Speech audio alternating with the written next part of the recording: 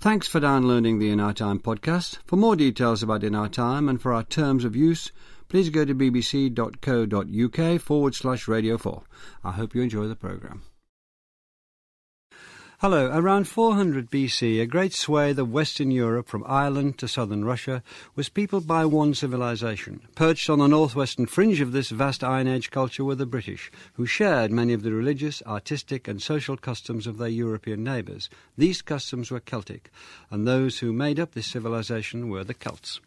The Greek historians who studied and recorded the Celts' way of life considered them to be one of the four great barbarian peoples of the world. The Romans wrote vivid accounts of Celtic rituals, including the practice of human sacrifice, presided over by Druids, and the tradition of decapitating their enemies and turning their heads into drinking vessels. But it seems that their apparent lust for violence was accompanied by a love of poetry and beautiful art. How far should we trust written sources of the classical historians in their writings on the Celts? And what can we learn from the archaeological remains that have been discovered in this country? With me to discuss the Celts in Britain are Barry Cunliffe, Professor of European Archaeology at Oxford University and author of, among others, Facing the Ocean; Alistair Moffat, writer and historian and author of The Sea Kingdoms, The Story of Celtic Britain and Ireland; and Miranda Aldhouse Green, Professor of Archaeology at the University of Wales, Newport, and author of Dying for the Gods. Barry Cunliffe, let's start at the beginning. What do we mean by the term Celts, and where did that term itself, that name, come from? Well, I think what we've got to do is to realise that the term Celt means something different every time it's used, really. And if we start from the beginning, the first time we see the word Celt used, it's being used by the Greeks to describe barbarians in northwest Europe, basically.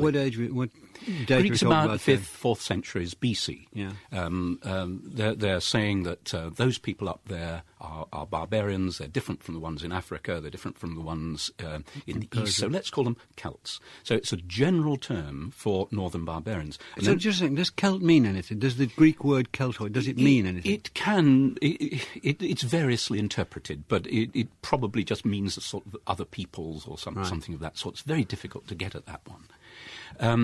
And when we come on a bit later, people like Julius Caesar are being a bit more specific. They're saying in Gaul there are people who call themselves Celts, and they actually, he gives some geography, they live more or less between the Garonne-Gironde axis and the Seine, so they're sort of central Gaulish. But what no one ever does is to say that the people who live in Britain are called Celts. What we can say is that, there, as you said in your introduction, there is this shared belief system and shared value system over large slabs of Europe from the east of Europe right across to Ireland. And languages are similar across those areas. But we can't say that every one of those groups was called Celt. When the Greeks called them one of the four great barbarians, or Persians, Africans, what did they mean by the term barbarians? Is this just non-Greek or non-Roman, or did it take us any further? Because as we're going to discover, they're far from barbaric in the normal painted savage sense, although the normal painted savage comes into the descriptions of them. Indeed. No, I think what the Greeks were meaning were people who didn't speak Greek, people who made these unrecognisable sounds like ba, ba, ba. You know, it's a derogatory term. People who are other than us, basically. And that's what we get the whole time. In the classical writers, the Greek and Roman writers, it's the stereotype of the other.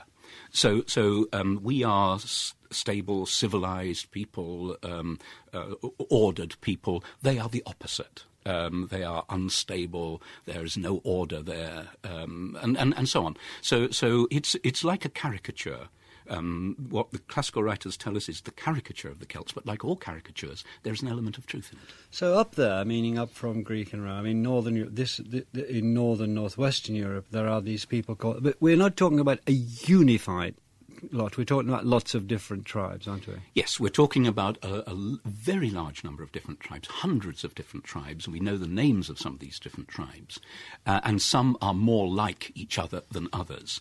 But Celt is a good general-purpose term for lumping them all together and saying something of value about the similarity of people up there north of the Alps. Miranda Aldhouse Green, Barry Cunliffe said that, has referred to the dispute it may be, or difficult it may be, about referring easily to the British as Celts. Could you develop that? Yes, I think so. I think what Barry's getting at is something which is very true, and that is that if we look at the classical writers, of whom about sort of 30 or 40, you might mention the ancient Britons, there is no source which actually mentions the Britons as Celts. I mean, Caesar, for example, writing in the mid-1st century BC, calls them Britanni. They're never called Celts. Caesar does say that he noticed great similarities of attitude and customs between the southeast British and the Gauls, but that's as far as we get in terms of getting close to being able to call the Britons Celts. So there is this problem. People who are arguing against the use of the term Celts are worried that by calling Britons Celts and everybody else Celts in Europe, you're kind of ironing out differences and getting away from the fact that there's tremendous regional diversity in Europe from about the 5th century BC, or in fact, of course, even earlier. But there are so many differences that some people wonder whether it's at all useful to use this blanket term, because it is, in a sense, homogenising the past. And I think that's what causes the problem. The other thing about calling Britons Celts is that that opens the way for people who wish to make a direct link between past Celts and present Celts. Because the term Celtic is used for people living on the western periphery in Scotland, Ireland, Wales, Cornwall and so on, and because Celtic languages are known about and people identify themselves as Celts, living in these peripheries now, it's easy then to elide backwards to say, oh yes, the British Celts, they were there in the Iron Age, they're the same Celts as the Welsh and the Irish and the Scottish now, and that of course is nonsense. But the use of that blanket term tends to make that kind of homogenising process, which I think is academically a bit suspect.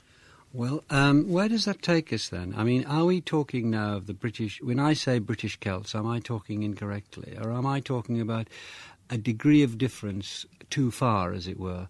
The finch that became a non-finch in Darwinian sense. You hop over the channel and suddenly they're having much the same sort of traditions, and we find very similar this, that and the other, but they're not Celts. Because Caesar and the other 39 classical writers don't call them Celts, they are not Celts. I mean, do we stop the discussion and start talking about something else, or can we still use the word Celtic to get us into this? Can you briefly on that, because Alistair is champing to get in. Yes. Alistair Moffat. I mean, all of your... I mean, yeah, fine. I think that the term can be used. I think we need to be sure of what we're talking about. We need to be sure of our definitions. I think it's fine to use the term Celt for the Iron Age past and even for Iron Age Britain, as long as we know what we're saying. What I think we do need to be clear about is that if we're using the term Celt for the Iron Age past in Britain, that if we're using the same term to discuss 18th, 19th, 20th, 21st century identity in the north and west of Europe, we're not necessarily talking about the same thing. Well, I mean, this programme rarely comes as close to home as the 18th, 19th, 20th century. Those are very, very difficult waters for us to get into. Can we just flip back 2,000 years where we're much more comfortable? Alistair, what is your, well, not reaction, but what's your view on this British Celt thing? What I want to do is to clear up a sort of platform, so because we're going to discuss the British Celts, so we need to call them something else, but talk about what was going on then around the turn of the millennium, from 200 or 300 BC to 200 or 300 AD, that kind of thing. I mean, I'd be happy to call them hobbits or Daleks or Captain Scarlet and the Mysterons. I don't really care. But what I think is going on here is a very interesting historical three-card trick.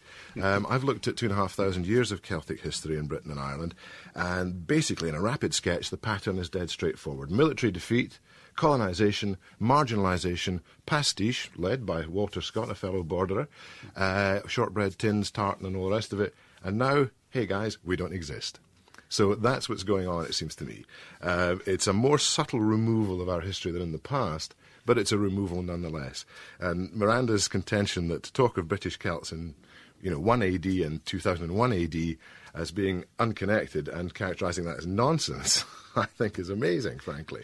Of course they're Celts. Of course they share a cultural coherence all down the west of Britain. The most important and interesting thing, I think, from my point of view in this discussion, is that these languages still exist.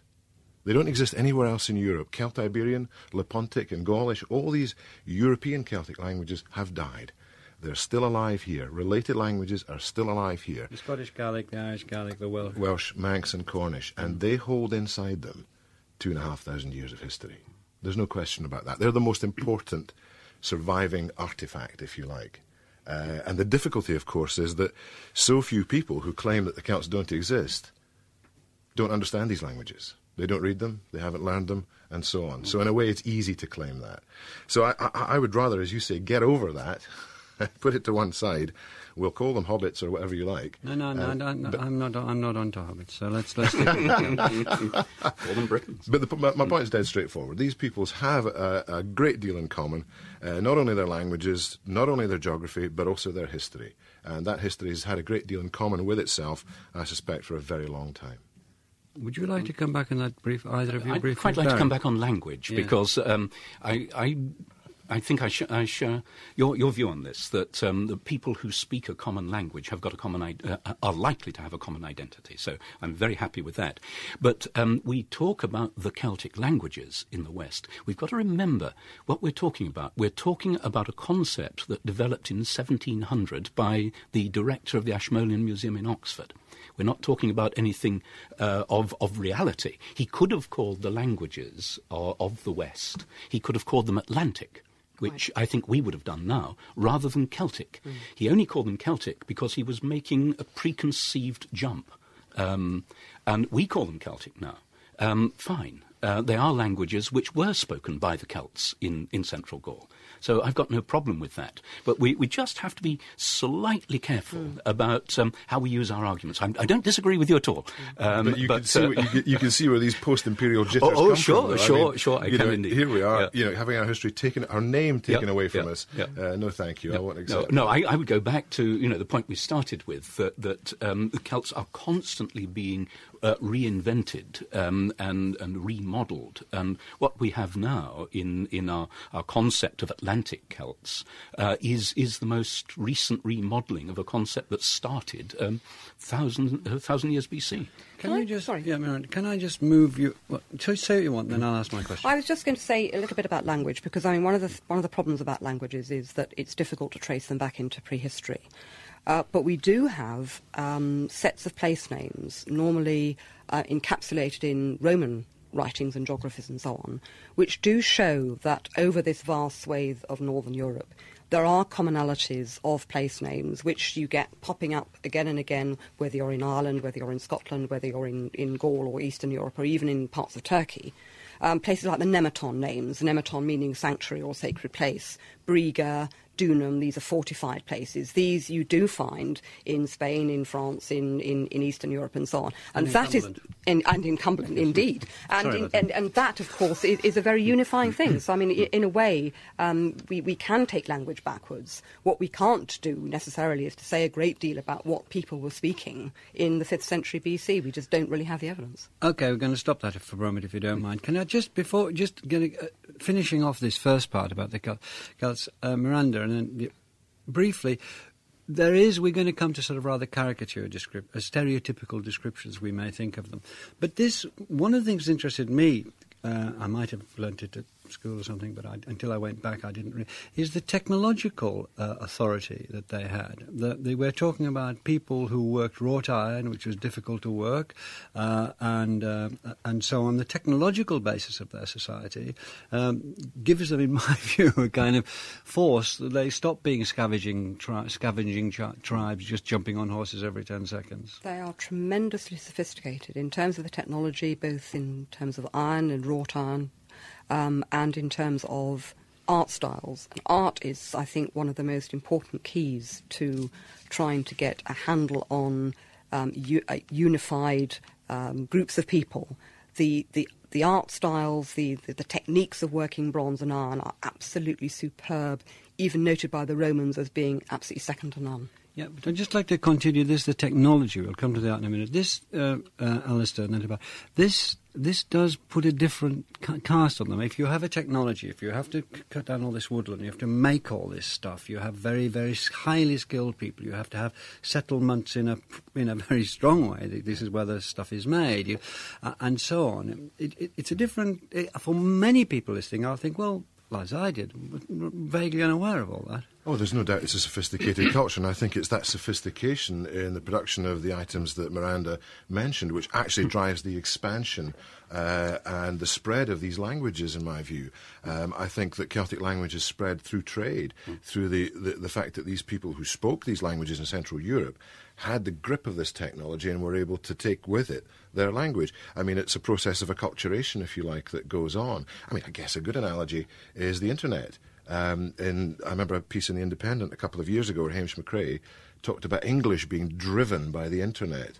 And I think to a degree, Celtic languages in Europe were driven by this metal technology, which was so advanced. I mean, they made stunning weapons. I mean, what's the slashing sword called? The swathe and so on, which has a razor edge to it because they can hone it to an amazing sharpness. Now, if you're a cavalry warrior and you've got a slashing sword that will cut like a razor, well, you want one.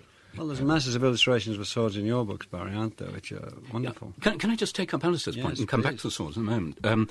Absolutely right. I would argue that the Celtic language evolved as very much a lingua franca for trade and exchange, and not just trade and exchange of materials, but of ideas and technologies and belief systems. And that's why the language as a unifier has got to be seen alongside technology and belief systems. Can we just stick with the technology? Yeah, OK, technology. One thing that I love of Celtic work is the barrel. Now, just a little bit of technology. To be able to shrink an iron hoop onto a barrel is a pretty gee-whiz bit of technology, and to be able to do that onto a spoked wheel. And they could do that to perfection as far back as the 6th century BC. And the chances are that a thing like the barrel was actually invented by the Celts. Yes. Now, can we have a sort of general agreement that we'll call the British Celts the British Celts? We'll call them the British Celts. Is that around the table? Do we have a little consensus here? Absolutely. All right. We have one vote for, one. We have an all right, kind of bit of a shake of a head, and one for. Mine's got inverted commas around it. How about that? Well, we'll call them British Celts. Absolutely. Okay. Right, all right. Now, we're talking about tribal lives here in these islands, aren't we, Barry Cunliffe? Can you give us some idea of the shape and size of the tribes? We only know about the tribes as tribes, really, from the 1st century BC. Because it's then that they begin to mint coins, and we can find their tribal names and plot the distributions and find the capitals. And they were, at that stage, really quite small. Colchester, for example, capital of one of the tribes, Catuvellauni, more or less Essex and into Hertfordshire. The Atrebates, based on Silchester, pretty well Hampshire with a bit of Berkshire thrown in. It's that sort of thing. What is particularly interesting, I think, is that many of these tribes at that stage map on more or less to the English county. I'm not suggesting continuity, but that there is a unit of government there that makes sense. What size are we talking about? Are we talking about 400 people, 4,000 people, 40 people? What we Very, very difficult to say. If we just take population as a whole, I think we've underestimated population of the island as a whole, and many of us now would think perhaps 2 million in the Iron Age is not at all excessive. So we might be talking about tens of thousands in some of these slightly larger tribal groups like the Catuvellauni.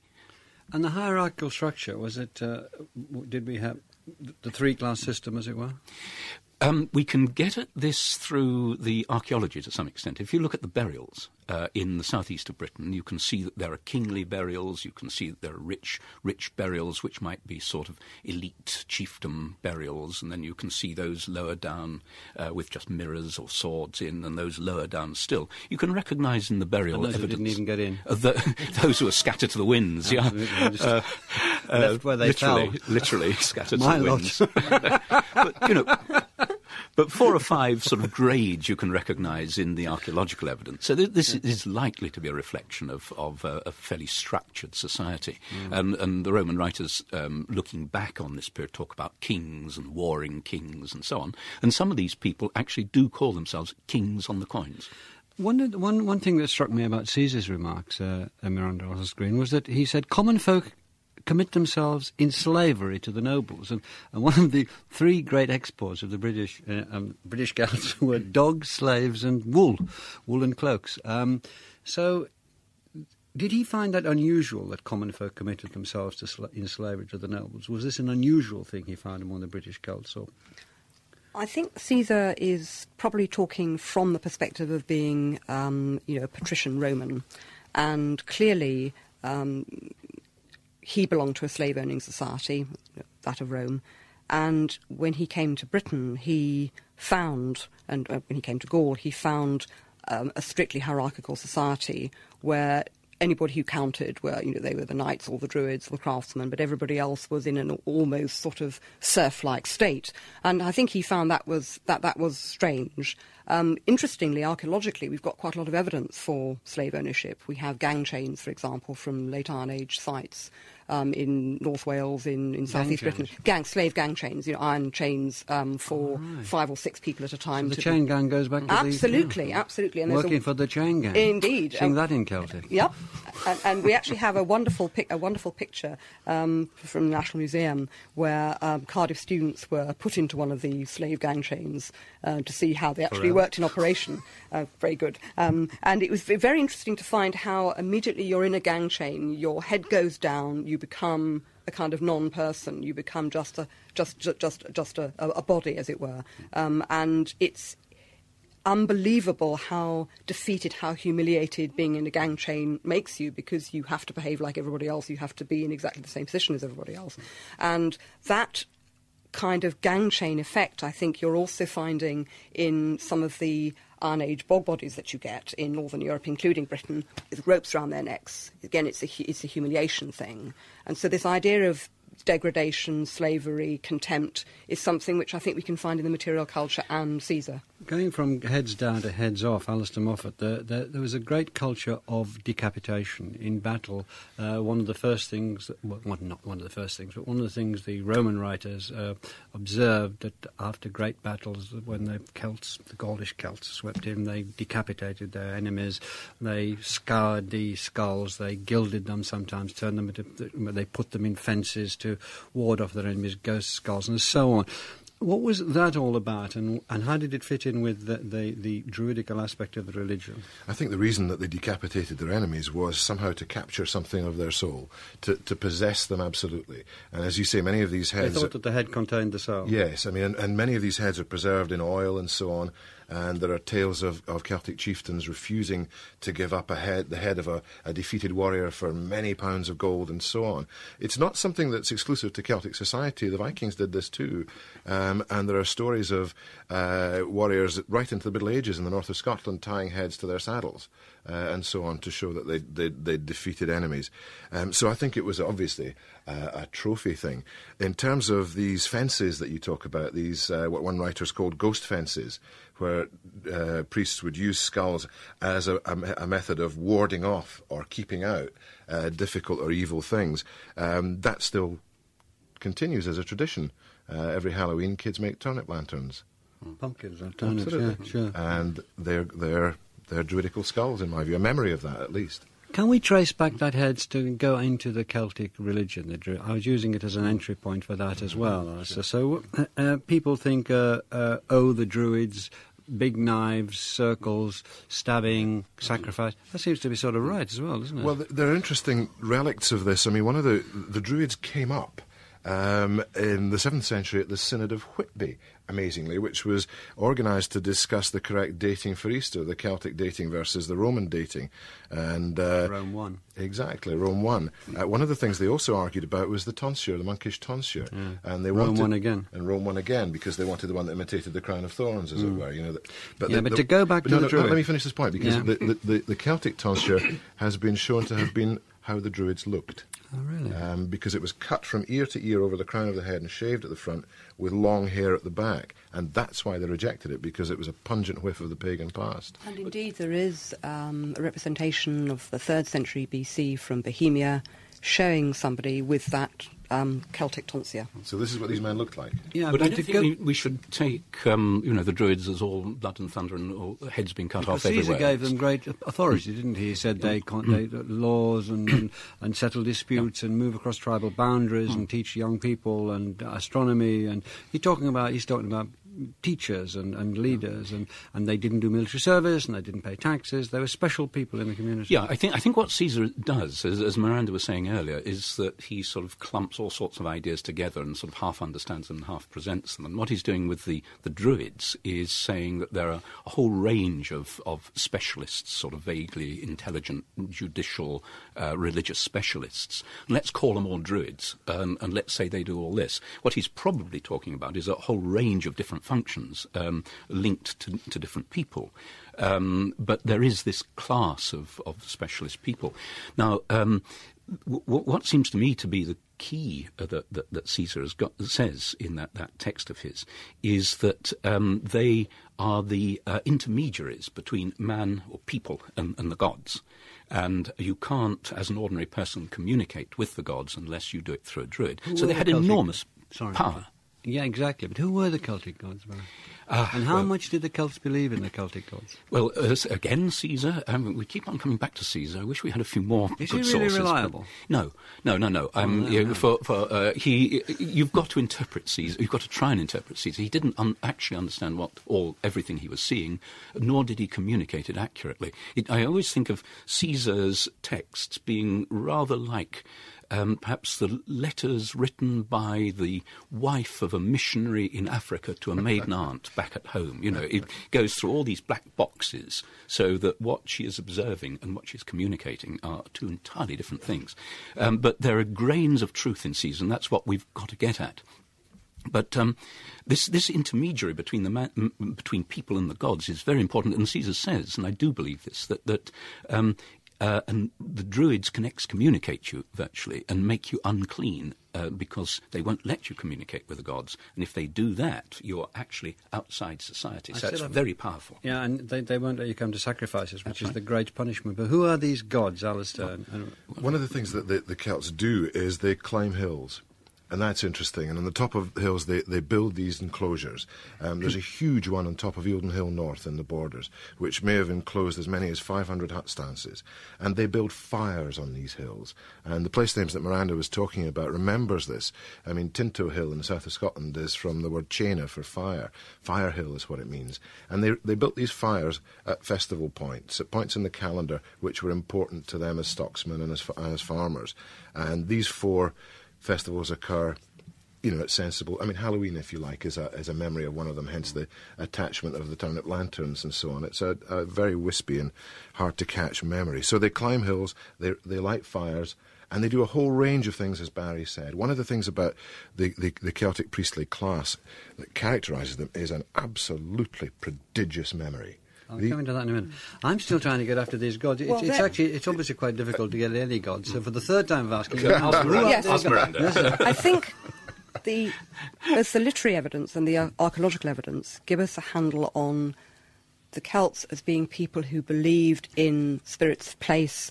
They believed in a multiplicity of divinities in all aspects of nature. So there would be sky gods, there would be water gods, there would be mountain gods, there would be fire gods, there would be sun gods. And there's quite a lot of archaeological evidence for this. And one of the most important pieces of archaeological evidence is the veneration of water, shown by the deposition of important, prestigious objects, often military objects, into water, into marshes, rivers, lakes, and so on. And this goes on throughout Europe.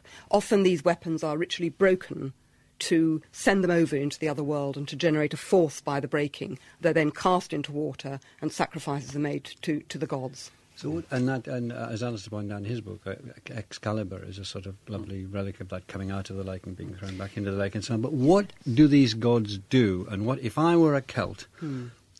What would the gods do? They're interactive. What do I get from them? What do they want from me? You enter into a kind of contract with the gods. So that do they have names? Well, we can back project from the Roman period when the Roman period gives us Celtic god names on inscriptions. So they've got names. They've got names. Right. We don't know how far we can back project those names into prehistory. But there is one particular god who's mentioned in classical sources like Lucan, a god called Taranis. He's a thunder god, he's a sun god, he's a sky god. What do I do for him, or him for me? You will probably say to him, I want to pray for you. I'm very anxious that there'll be a good harvest this year. If I sacrifice this or that animal, or even this or that human, to you, I will expect in return a good harvest. And you will also indulge in aversion sacrifices. So, for example, if you wanted to make quite sure you weren't going to be defeated in battle, you wanted to ward off something bad happening, you would have a sacrifice in anticipation of that event. Very then, Alistair. Just to follow on what Miranda says, we've actually got hard archaeological evidence for this. I was excavating some years ago an Iron Age hill fort called Danebury down in Hampshire, and we found there large numbers of grain storage pits, where silos, underground silos, where people would have stored their seed grain and putting it in the realms of the deities of the underworld, the chthonic deities, for safety in this liminal period between cropping it and sowing it. And then you take it out and you sow it. What you want to do is to have a contract with the gods to make that fertile. So you put an offering, and we find these offerings in the bottoms of the grain storage pits, and you might put a cow or a dismembered horse or even a piece of an ancestor or some horse gear or something in the bottom of the pit. And then quite often we find that slightly later on in the year, when the harvest presumably comes in, you put another offering in, which is the thank offering. So one is propitiating the deity saying, please, and the other is propitiating the deity saying, thank you. Can we come to the oral culture now, Alistair Moffat, which is something that is a kind of despairing aspect, really. We have this great civilization. We hear these fragments and shards, and they didn't write it down. We know that we are told that 300 stories could be remembered by some of the reciters or priests, which is quite easy to be. I used to think that was a terrible, difficult thing to believe till I got to know some very good classical actors in this country, and their memories are prodigious. So that can be held. So I believe all that. But they didn't write it down. So, A, why didn't they? Briefly, and B, more importantly, where does that leave us in discovering as much about them as makes real sense? I think the Romans were unusual in that they did write things down. Many cultures didn't write things down, not just the Celts. I mean, I think the almost obsessive nature of recording things, particularly after the period of the Empire, makes the Romans different. So I think the Celts were not unusual in that sense. The difficulty, as you say, is that there's nothing on paper. But why do we always trust things on paper?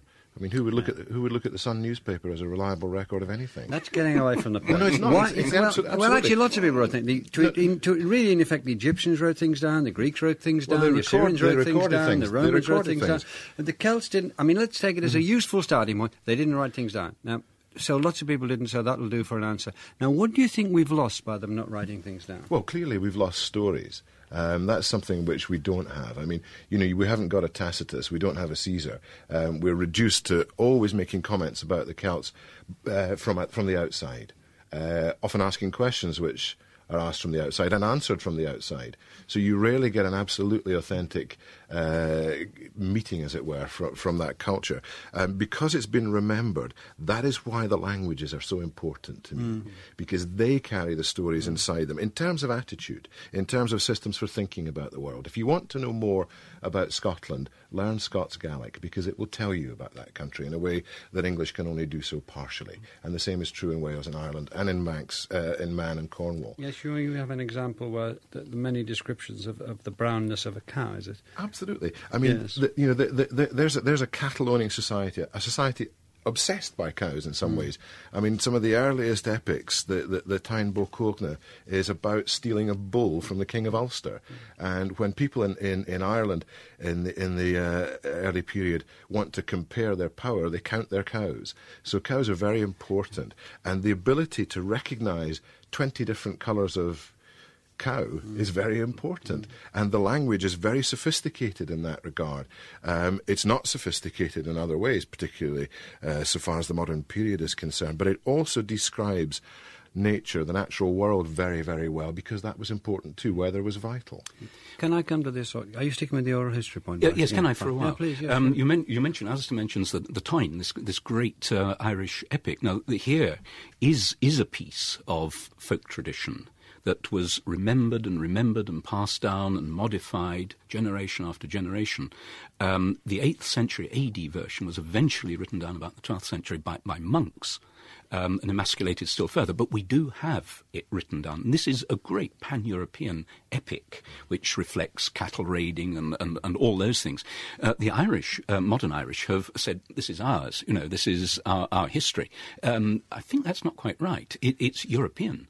It's a European epic, a great European epic, of which we have one Irish version, but we do have it, and it's an amazing text about life in the past. That takes us to something that we've held off from, but it's actually the first way that people recognise the Celts when they're writing about them, which is to do with raiding, their warrior qualities. I mean, that was the Romans spoke with awe of their warrior qualities, of their bravery, they would go naked into battle, even if all the odds were against them, and they would still go. Can we just talk about that? And this idea of war rage and rage fit they got themselves into beforehand. Would you like to start with that? Yes, I mean, one of the things about the Greek and Roman writers about the Celts is that clearly it would have been in a war situation where they would tend to meet them, and therefore that would be sort of uppermost in their minds. And we get this picture from the classical writers of groups of Celts who were much bigger, much taller, much fairer than the Romans, and different, and fought differently, and fought very much as individuals rather than as part of a massed army. So a complete contrast with the sort of very disciplined Roman forces. You get these individualistic, bombastic, flamboyant people, dripping with jewellery and body paint, and whirling great swords around their heads and so on, and being very, very fierce and frightening.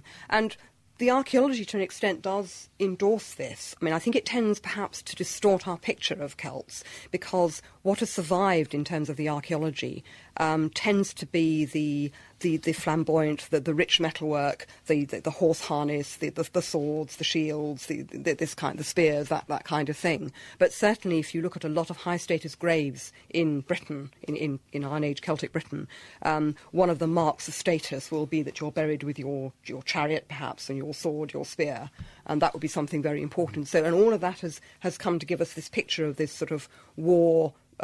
This war culture. Strabo actually says the Celts are war mad. Yeah, but we can get behind that a bit, because here again we've got the classical world looking at something they don't understand and trying to explain it. If you look at it anthropologically, what we're seeing is endemic warfare, which is the norm for most of the world most of the time, where warfare is part of the social system in the Celtic world.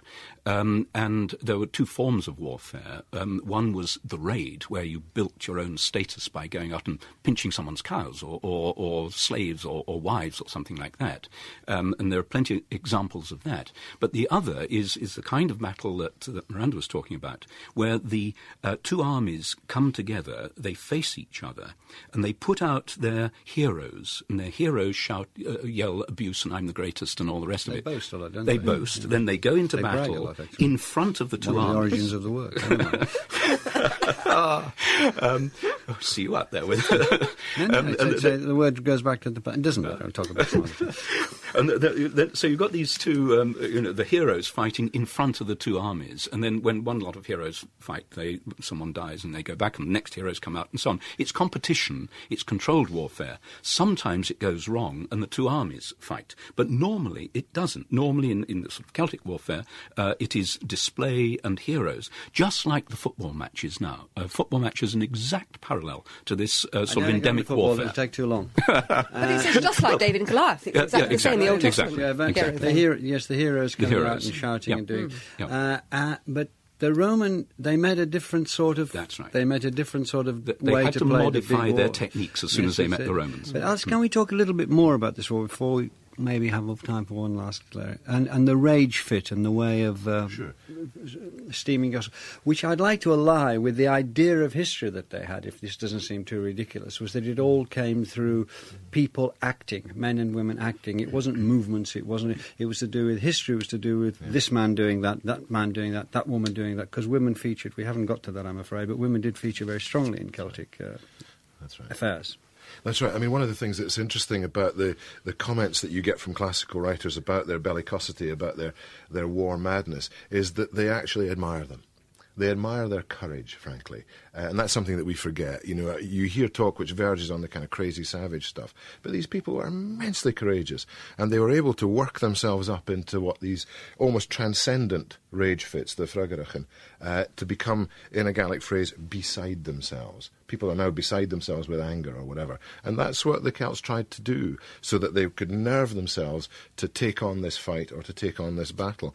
Classical writers do talk about all-out charges as well, and of course they were still going on at Culloden in 1746, and they're still going on in Ireland in 1798, the all-out, flat-out charge.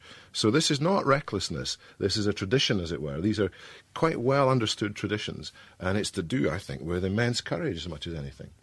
Maybe backed up by the fact that they felt that the soul of a dead person moved to another living person. Like Caesar thought that might be associated with it, but there isn't time for that. Just one thing which I'd feel terrible if I didn't just mention, but just to mention it is even more terrible, Miranda, so I'm on a lose-lose.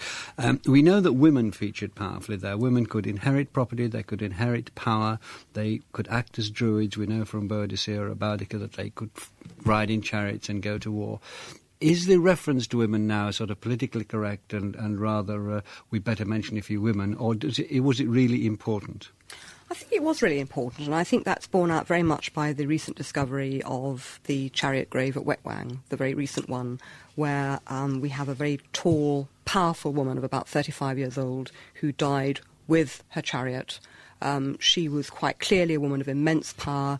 We know that from the classical writers that there were women like Boudica, like Cartimandia in the 1st century AD, who were independent, powerful women in their own right. I think it was probably not the norm, but certainly the archaeological evidence shows that women could go right through society in a way which they couldn't in the Greek and Roman world. And that's what's important. The difference between the position of women in Celtic society and in classical society is very profound. In Greek and Roman society, women couldn't even be citizens. It's quite clear that in Britain and in France, women could be very powerful and very important. Would you agree with that, Barry? Yes, absolutely. And particularly in Britain, strangely enough. We've got more evidence for it in Britain than in any other part of the Celtic world. Yes. Briefly, have you any accounting for that, Alistair? I think it's basically because as far as the Celtic society was concerned, although there were slaves, although there were kings, although there were priests, there's unquestionably a sense where it's a community, and that still survives. The Protestant religion that's been very powerful in the West has rather suppressed the position of women in recent times, but in the past I think that wasn't the case. Well, thank you all very much. I enjoyed that. I'm sure a lot of people listening did. They'll tell us if they didn't anyway. Thanks to Barry Cunliffe and to you, Miranda and Alistair. And we'll be back next week discussing virtue with the philosophers Roger Crisp, Miranda Fricker and Galen Strawson. Thanks for listening. We hope you've enjoyed this Radio 4 podcast. You can find hundreds of other programmes about history, science and philosophy at bbc.co.uk/Radio 4.